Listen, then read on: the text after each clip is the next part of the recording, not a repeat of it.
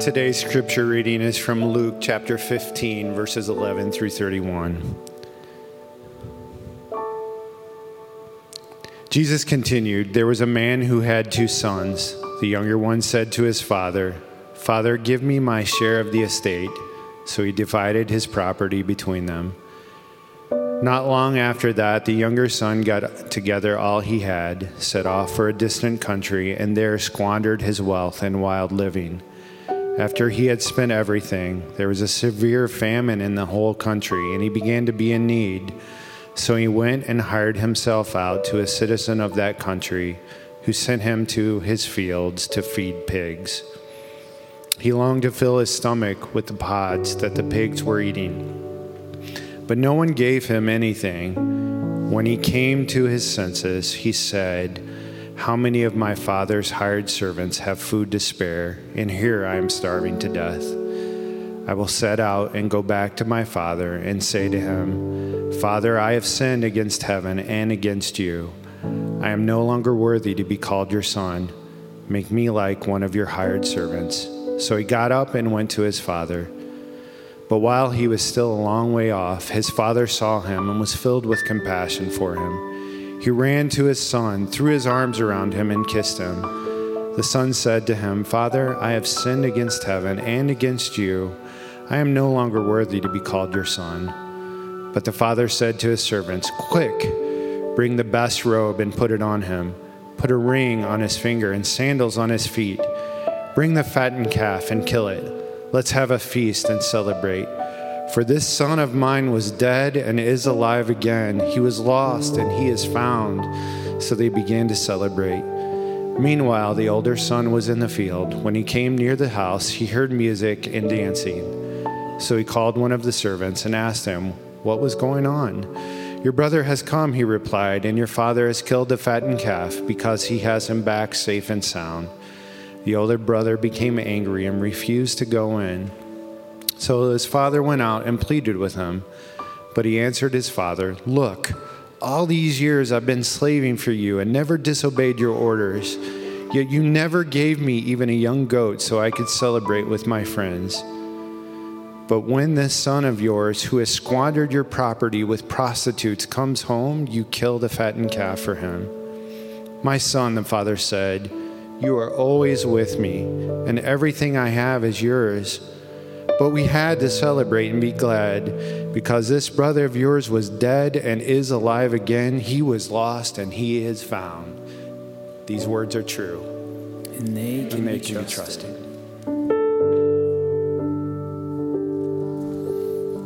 Let's pray together.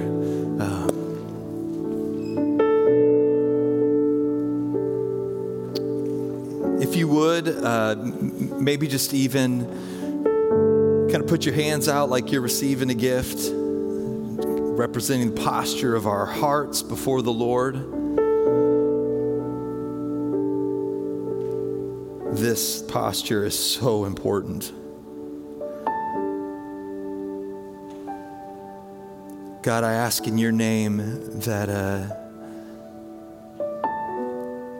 that you would seek out the people in whom they long to be close to you. I pray that you would minister to them, that they would see you as loving and they would see you as desiring them. God, you are the place where all beautiful things come from. You are the place where great music is made. You are the place where loving relationships are formed. You are the place in which wonderful food is dreamed and brought into this world. You are creativity. You are art. God, you are the place where all the beauty comes from. In your name, Lord, I pray that the gap between us and what is beautiful would be closed, that we might just receive who you are. If you would, even now this morning, just ask, say, God, speak to me. God, speak to me. Pray for the people next to you. Ask that God would speak to them too.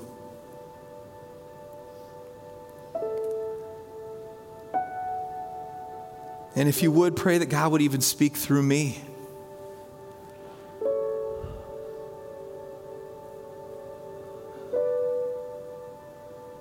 Lord, in your wonderful name, you do what only you can do. Let this be a beautiful moment where truth pierces deep into our hearts. In your name, God, amen. You guys are great. You can have a seat. Thank you, Josh, worship team. Thank you. I love that you're here early in the morning. It is good to have you. I'm excited. In fact, as the days grow shorter, Josh, I was thinking about this today as the days grow shorter. I'm up and the sun isn't even up yet and I got to drive in. And the truth is I always feel a little grumpy when I'm leaving. It's like, man, the sun's not even up yet. But then you get to watch it rise. It's not so bad. So nice. It's not so bad. And so I love it. I love that I'm here with you all. I love that we get to worship together. If you would, open your Bibles. I'm excited to get into today's message. We're going to be looking at the prodigal son. So if you would open your Bibles to Luke 15, starting in verse 11, we're going to be there today. Man, as you're turning there, I just want to say I love you, and I love that I get to be here and do ministry with you. And it's going to be a great day of services all morning long. I'm excited about that, and I love getting into the Word of God. And so let's do this, man. Let's study the Word together. The prodigal son. For those of you that have been in the service for a while, you know that we've spent this whole last year going through the big story. We have it on the back wall here. The big story of Christianity. So, almost a year ago now, we kind of began this, our origin, where we came from. The chosen ones, the story, what it means to be the called out ones, how God started that with a group of people way back in the Old Testament. The kingdom of Israel, how he established a kingdom that was supposed to be an example to the rest of the world, that introduced the rest of the world to God and his nature and who he is and his kingdom. And then we moved into the promised one. And then kingdom come is where we're at now. We're talking about, what it means for the kingdom of God to come down to this planet. And Jesus, of course, is the perfect conduit for that to happen. And one of the parables that he shares is that of the prodigal son. And let me say it like this. The parable of the prodigal son represents the story of the world. It literally represents the story of the world. This is it. This is our story. The parable of the prodigal son represents the story of the world. And as we go through this, we read it just a minute ago. I want to read you the story again. But this time when we go through it, I would love it if you would listen close. Okay, so, all right, look at me real fast. Pay close attention. Pay close attention. It's going to tell us where we come from. It's going to tell us where all good things come from. It's going to tell us what went wrong with the world. It's going to tell us what went wrong with us in this parable. It's going to tell us what we need to do. In fact, it's going to tell us literally the only thing that we can really do to begin to make things right, not just in us, but in the world again. And it's going to tell us what the nature of the greatest power in the universe is like. It's all packed into this story that we call the prodigal son. Okay, so as I read through this again, see if you can pick up on these meta themes. And he being Jesus, and he said there was a man who had 2 sons. And the younger of them said to his father, "Father, give me the share of my property that is coming to me." And he divided his property between them. Not many days later, the younger son gathered all that he had and took a journey into a far country. And there he squandered his property in reckless living. And when he had spent everything, a severe famine arose in that country, and he began to be in need. So he went and hired himself out to one of the citizens of that country, who sent him into the fields to feed the pigs. And he was longing to be fed with the pods that the pigs ate, and no one would give him anything. Verse 17, but when he came to himself, when he came to his senses, depending on the translation you're reading, he said, "How many of my father's hired servants have more than enough bread? But I perish here with hunger. I will arise and go to my father, and I will say to him, Father, I've sinned against heaven, and I've sinned before you. I am no longer worthy to be called your son. Treat me as one of your hired servants. And he arose and came to his father, but while he was still a long way off, his father saw him and felt compassion and ran and embraced him and kissed him. And the son said to his father, it's like he interrupts him, right? Like, hold on. Father, I have sinned against heaven and before you. I am no longer worthy to be called your son. But the father said to his servants, bring quickly the best robe and put it on him and put a ring on his finger and shoes on his feet. And bring the fattened calf and kill it and let us eat and celebrate. For this, my son was dead and is alive again. He was lost and he is found. And they began to celebrate. Now, his older son was in the field, and as he came home and drew near to the house, he heard music and dancing. And he called one of the servants and asked what these things meant.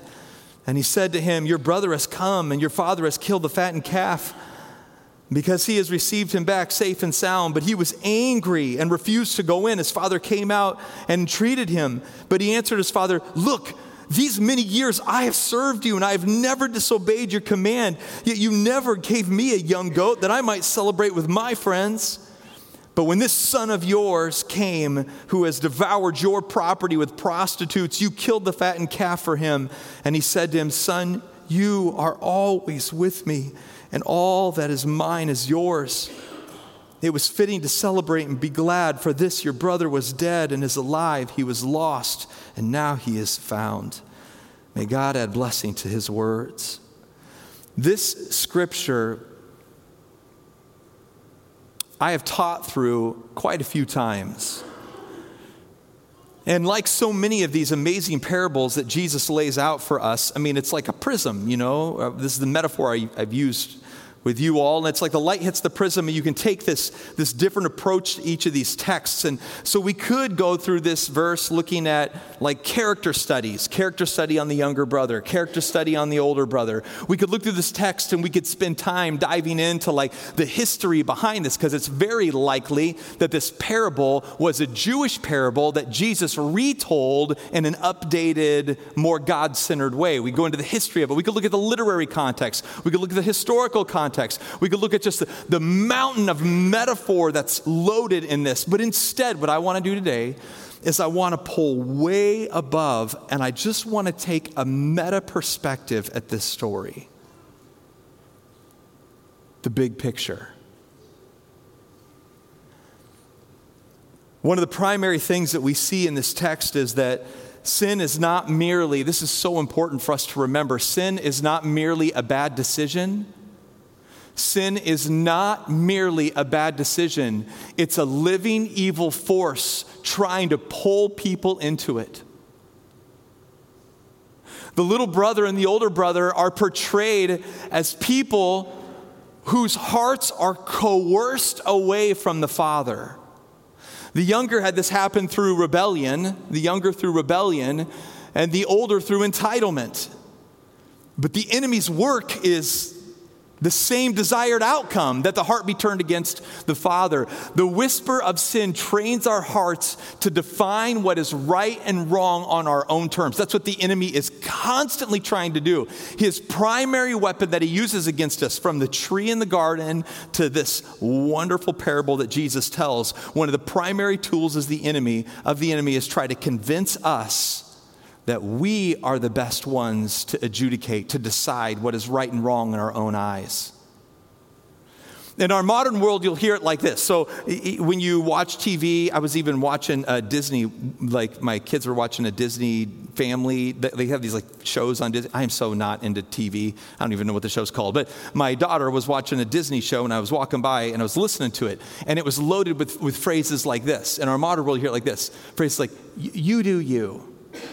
And so like the way the show, it's like a kid's show, and it's portrayed as, my parents are old and they don't understand, I just have to be me. And I was like, oh, wow. That's literally the lie at the tree, woven into kids' TV shows.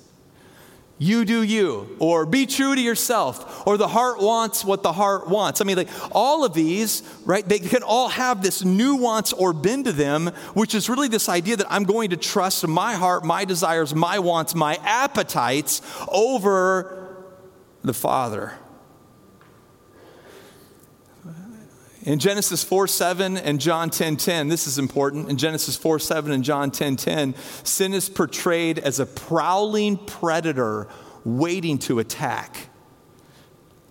Have you ever watched like the nature TV shows where like you get to see like the lions hunting or the animals hunting, and they're like back in the grass, and you know you got like the little wildebeests out there hanging out and the little baby ones playing, and then you're watching the show, you know what's going to happen, right? So you're watching, you're like, no, and it's just back there, you can see the cat through the grass and his eyes ready to prowl. That's the metaphor, that's the idea that sin is portrayed as this prowling predator waiting to attack. The picture is of a person who is hunted unaware.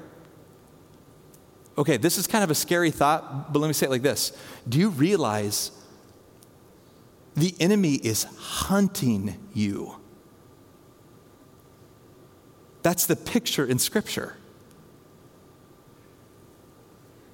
The picture is a person who is hunted unaware. You can't be surprised by an attacker if you see him long in advance. In fact, one of the ways that I think that we could say this is we need to be really heart aware, really heart aware. Have you ever, and if you haven't, you need to do this. My mom calls it like second level thinking. It's one thing to be mad. It's one thing to be bitter. It's one thing to have like an appetite that's out of control and be like, man, I'm really hungry, I got to eat. It's another thing to try to take like a step above that and ask the question, why am I angry? Why do I feel so much anger? Why am I bitter?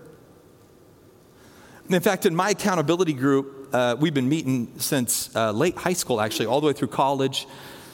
And we get together once a year. I've talked about them before. And we've been talking about wanting to ratchet up heart awareness, aware of my heart.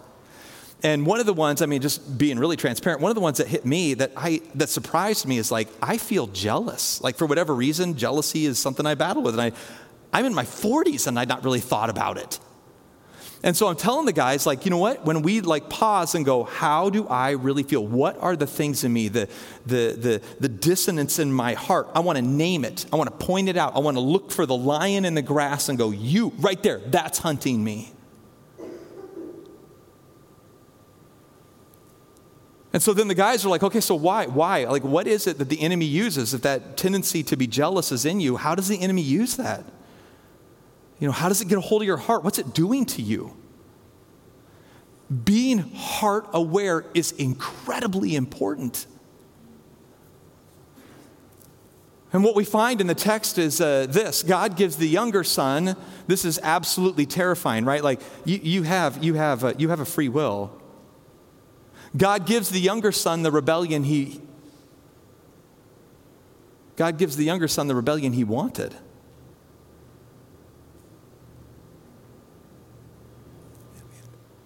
I don't know that there's anything scarier in this story to me. He gives the younger son the rebellion he wanted. And if you are set on rebelling against God, God will let you do it. Humans have freedom and they use it in really dark ways. I don't know if you've noticed, but like, did you know that there's like wars going on in the world? People are doing terrible things. I was meeting with Pastor Com Tinook. He's the pastor. So at our downtown location, he pastors the refugees that we do ministry for. And Com was like, I had lunch with him this week, and I was like, Com, is there anything specific that I can be praying for? And he was like, Pastor Mike, he's got a strong accent. Pastor Mike, with all of the people, I'm not going to try to do it because it would just be bad.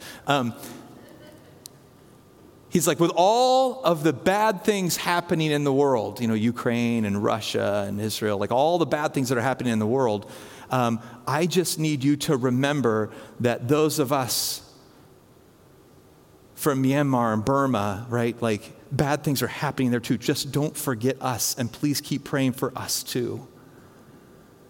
And it just dawned on me, I mean, like, humans do terrible things to each other. And God gives these people to a level the rebellion they want. Now it'll come to an end. There will be enough. Like even in the text, there are times over and over again when God's like, enough. And I got to be honest, even right now in history, maybe it's because I'm getting older, I'm getting to the point now where, often, like I'm getting out of the car, listening to the news, or and I just think, man, Lord, just come. Does anybody else think that anymore? It's like, just come. When I was a kid, it'd be like, I want you to come, Jesus, but don't come till after I get married, right? And it's like, I want you to come, Jesus, but don't come until after I have kids. I want you to come, Jesus, but now that I got kids, you can come now, right? Like, in this, man, we live in this state where the more we become aware of what humans can do when their hearts grow far from the Lord, we just want the Lord to stop it.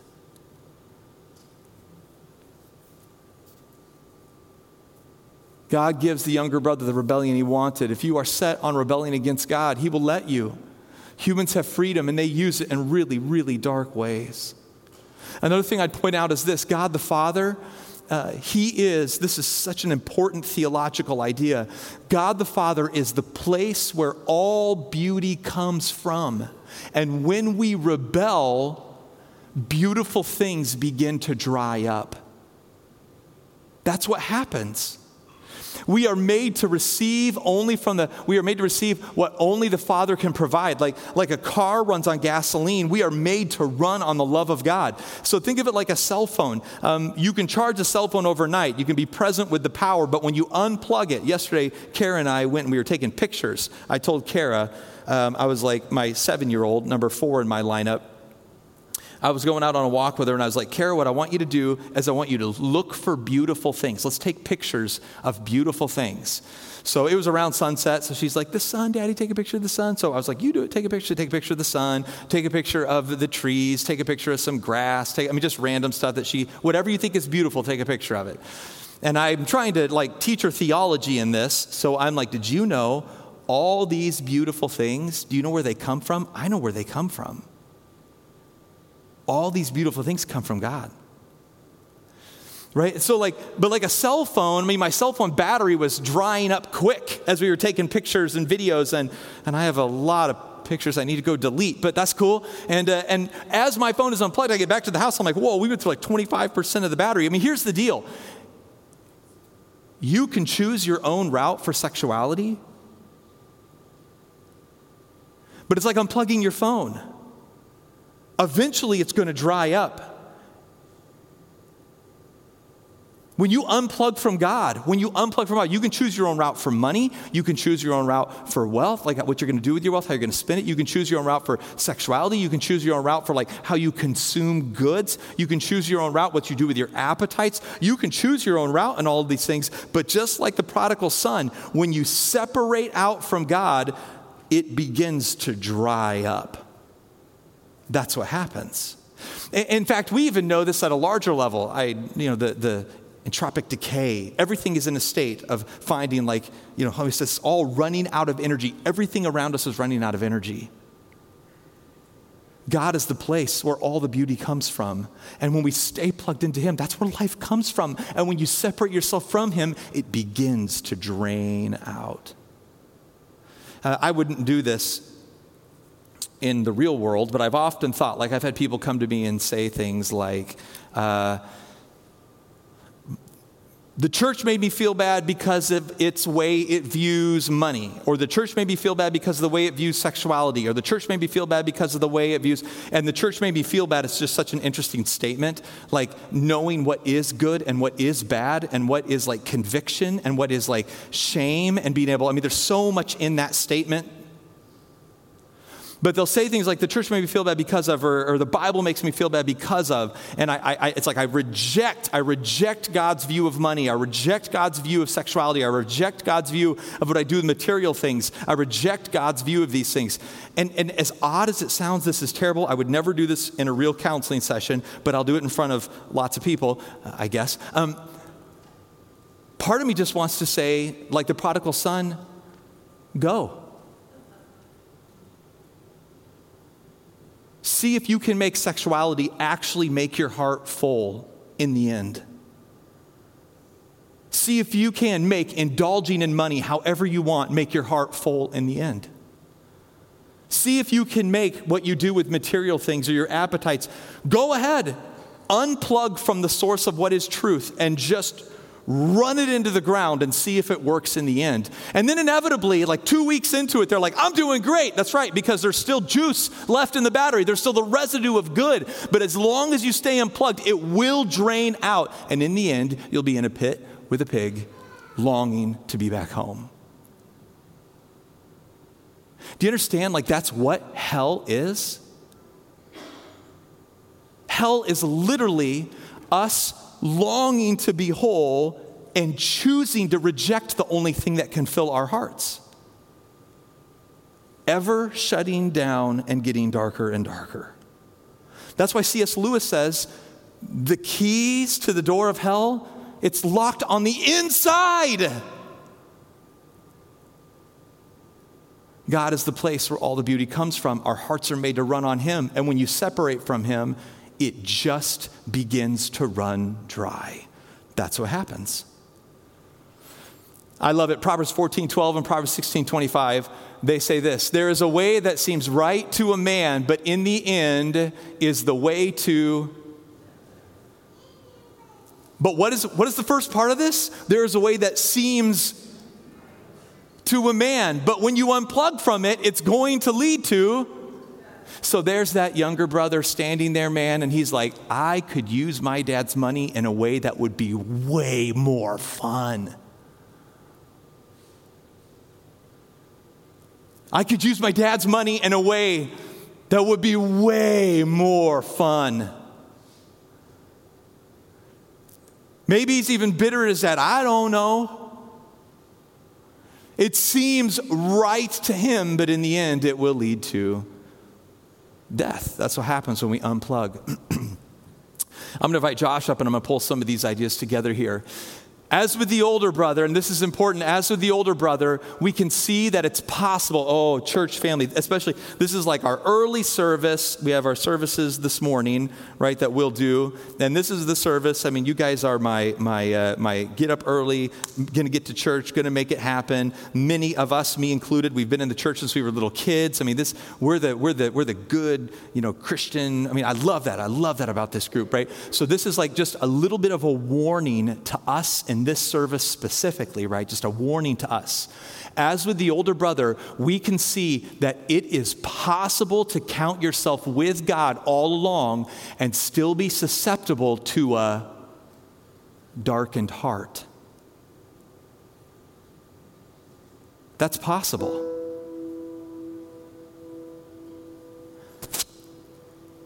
Have you ever met those Christians? I mean, like as a pastor, I get to meet them. They're the ones that like to email me. And it's like, gosh, you've been in the church for 40 years.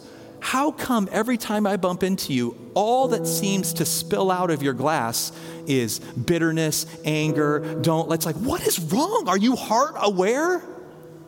Are you aware of your heart? Like, are you aware that there is a crouching lion or a tiger, a predator that's trying to whisper things in your heart to turn your heart against the Father? And this can happen even while you are still with the Father. That's crazy in His house, like in His church. Like, it's crazy in this text what's happening. Are you heart aware? Are you aware of your heart? Are you heart aware? I'm not asking, are you angry? I'm asking, have you paused to lay before the Lord? There is an hunting anger, and it's taken me down, and I need to know how to fight this fight. Are you heart aware? Is there a bitterness? Is there an out-of-control lust? Is there an entitlement? Are you heart aware? Another thing that's really important to note from this text is the Father looks for and loves His children. The Father looks for and loves His children. He just does. Like, the older brother wants the younger brother, get him, Dad, get him. He deserves it. He did some terrible things. He deserves it, Dad. Get him, Dad. do you have any get 'em that you're aiming at people? Get 'em, Dad, get 'em. Just take them out. They're your brother and sister. God wants them saved, not destroyed.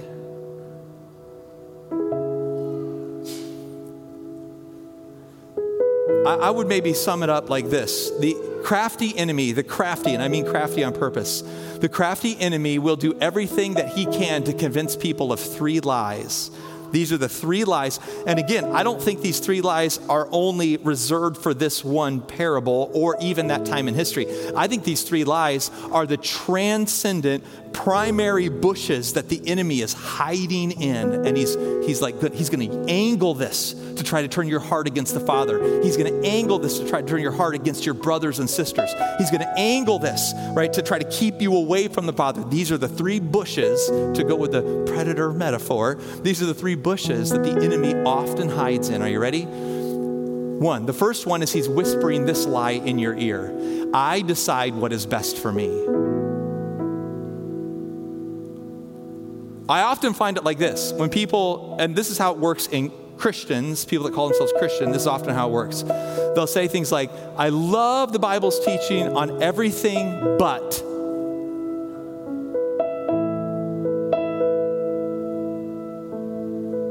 And that little place, that little but, that's the place where you think you're better than God. That's the bush the enemy is going to do everything he can. He's going to put all the energy behind that to support that. He's going to lead you to blogs that support it. He's going to lead you to people that are like, you're right. He's going to lead you to echo chambers. We're going, that's for sure true. That place where you go, I love God in all these areas, but that's the spot where you basically look at the Father and you go, you don't know, I know. And I promise you, that's the place the enemy is going to pour all the energy that he can into. I promise. I decide what is best for me. I don't need the Father, his wisdom, or my spiritual family. Like, I know what's best for me. With my money, with my talents, with my things, with my sexuality, with my whatever. The second bush that the prowling predator tends to hide behind constantly is this. I'm really good and deserve better, like the older brother, the entitlement piece. This is the person who it's like, and this is, okay, number 2, this is the bush that, like, in my jealousy, this is the one that I can fight with. I need my accountability group to even hold me on it. But it's like, man, God is really blessing that person. Why not me? I deserve. That's not fair. I've done all these good things for God. Why can't I have? And it can look a million different ways. It can be the single person who's like, that's unfair that this person is able to get married, right? And you just grow bitter. The enemy pours gasoline on that, like feeding it and growing that fire bigger and bigger until you're just bitter. Or it could be like kids and not having them or having them. Or it could be like money and not having money, but you wish God would bless you financially. You always are thinking, man, God, if you would just bless my investments, I would do a way better job, right? Like, I mean, it's that entitlement of the older brother. It's just not enough. It's never enough. That's a place where the enemy, I promise the enemy is going to come at you. And here's the scary thing. The enemy can come at you with this one while you've been in the church the whole time, if you're not heart aware. Like, whoa, there's something in me that's not just do I feel this way, I confess, I feel this jealousy or this entitlement. But then ask the question, why do I feel this? Why is my heart so sensitive to this? God, I need help with this. My heart, I may even be right about what I see, but it's doing something very dark to my heart. Help me, Jesus. The third one is this. And we bump into this a lot with people that have run from God, but they think, I'm too broken or too flawed to come back home. That's a lie of the enemy.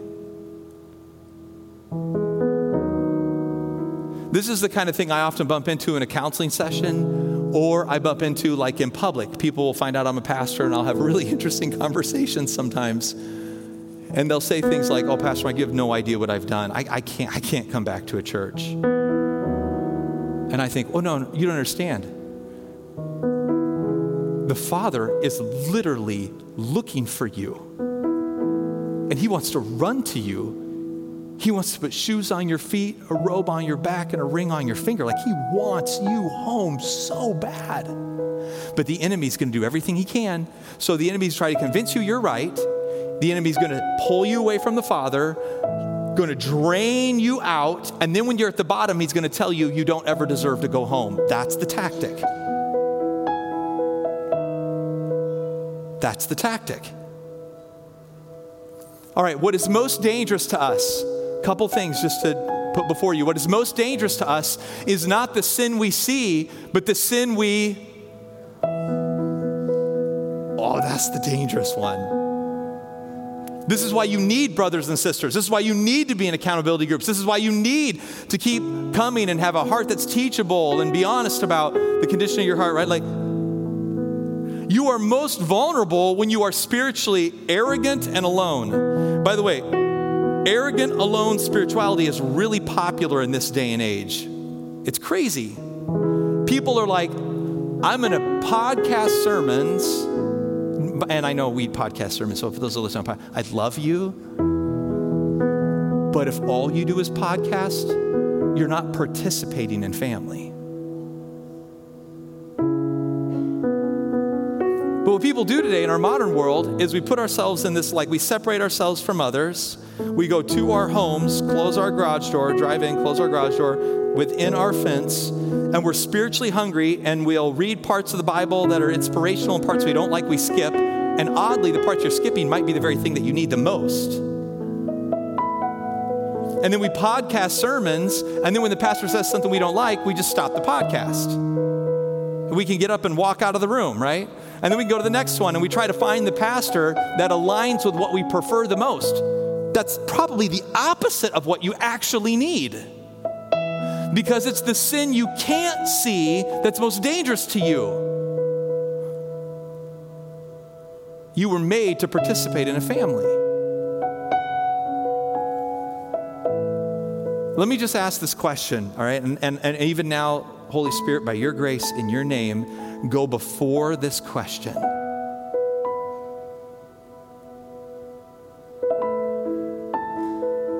Before I ask it, go ahead. Sorry, go back. There you go. Before I ask the question. Well, we got it up here. I'll go ahead and ask it. Where is the enemy working to twist your heart against the Father, his ways, and the Father's children? Just pause and be heart aware. Where is the enemy working to twist you away from the Father, the Father's ways, and the Father's children, your brothers and sisters? Where is the enemy working to twist you away from that? Be heart aware. So I'm driving down the road. This is the last illustration, and I'll be out here. I'm driving down the road a few weeks ago. I've been very aware of this, like heart aware. My accountability group of guys, we've been thinking this through. I've been thinking it through with them, being very heart aware. And entitlement, you know, like, because I am a hard worker. I'm a type A driven task. You know, I mean, it's like I got 5 kids at home. I'm trying to raise them well. I'm trying to be very intentional with them. I'm like working on my dissertation right now, finishing my doctoral work. I'm, trying to lead this organization. I'm trying to step into these new areas. I'm like trying to get on. I mean, like I can be the older brother for sure. Like, and then it's easy for me to feel like, well,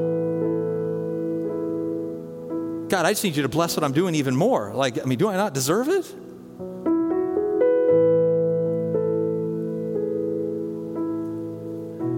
And I was driving down the road the other day, and so I'm confessing this, like, to my accountability group, these different things. I'm like, wow, I didn't even know the lion was prowling for me there until I became heart aware. Like, whoa, my heart's dark here. And I see somebody else and I can get jealous of it. Or it's like, I'm very aware of what's going on in my heart. I need you to be aware of what's going on in your heart. And I'm driving literally up this road a few days ago, and the Lord reminded me, I went through some really hard days when I was like upper teens, early 20s. And the Lord like took me back to those like dark days. And as I was driving up here,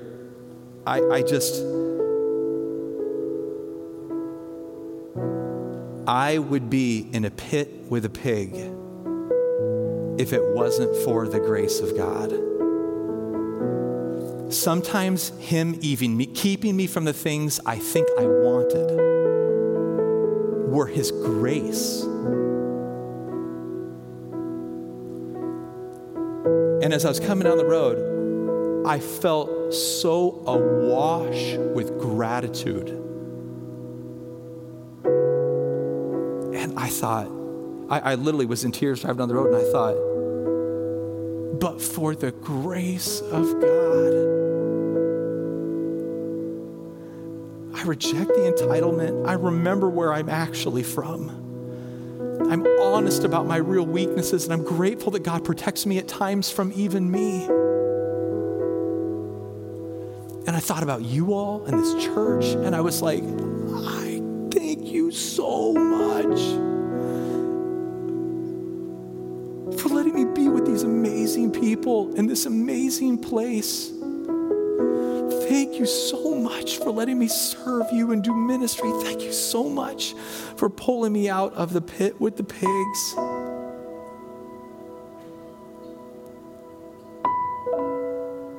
And then it dawned on me, humility and gratitude before God is the only way to wholeness. And the enemy is going to do everything he can to pull out your humility and your gratitude.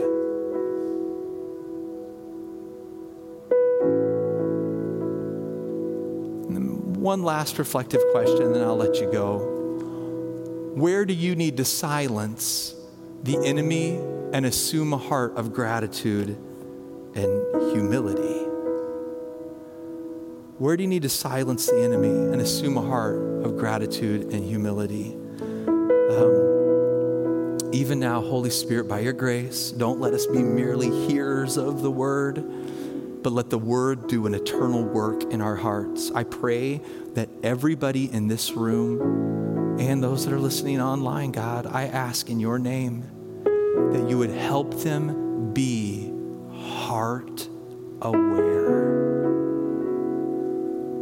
And God, give them the ability to bring those things before you.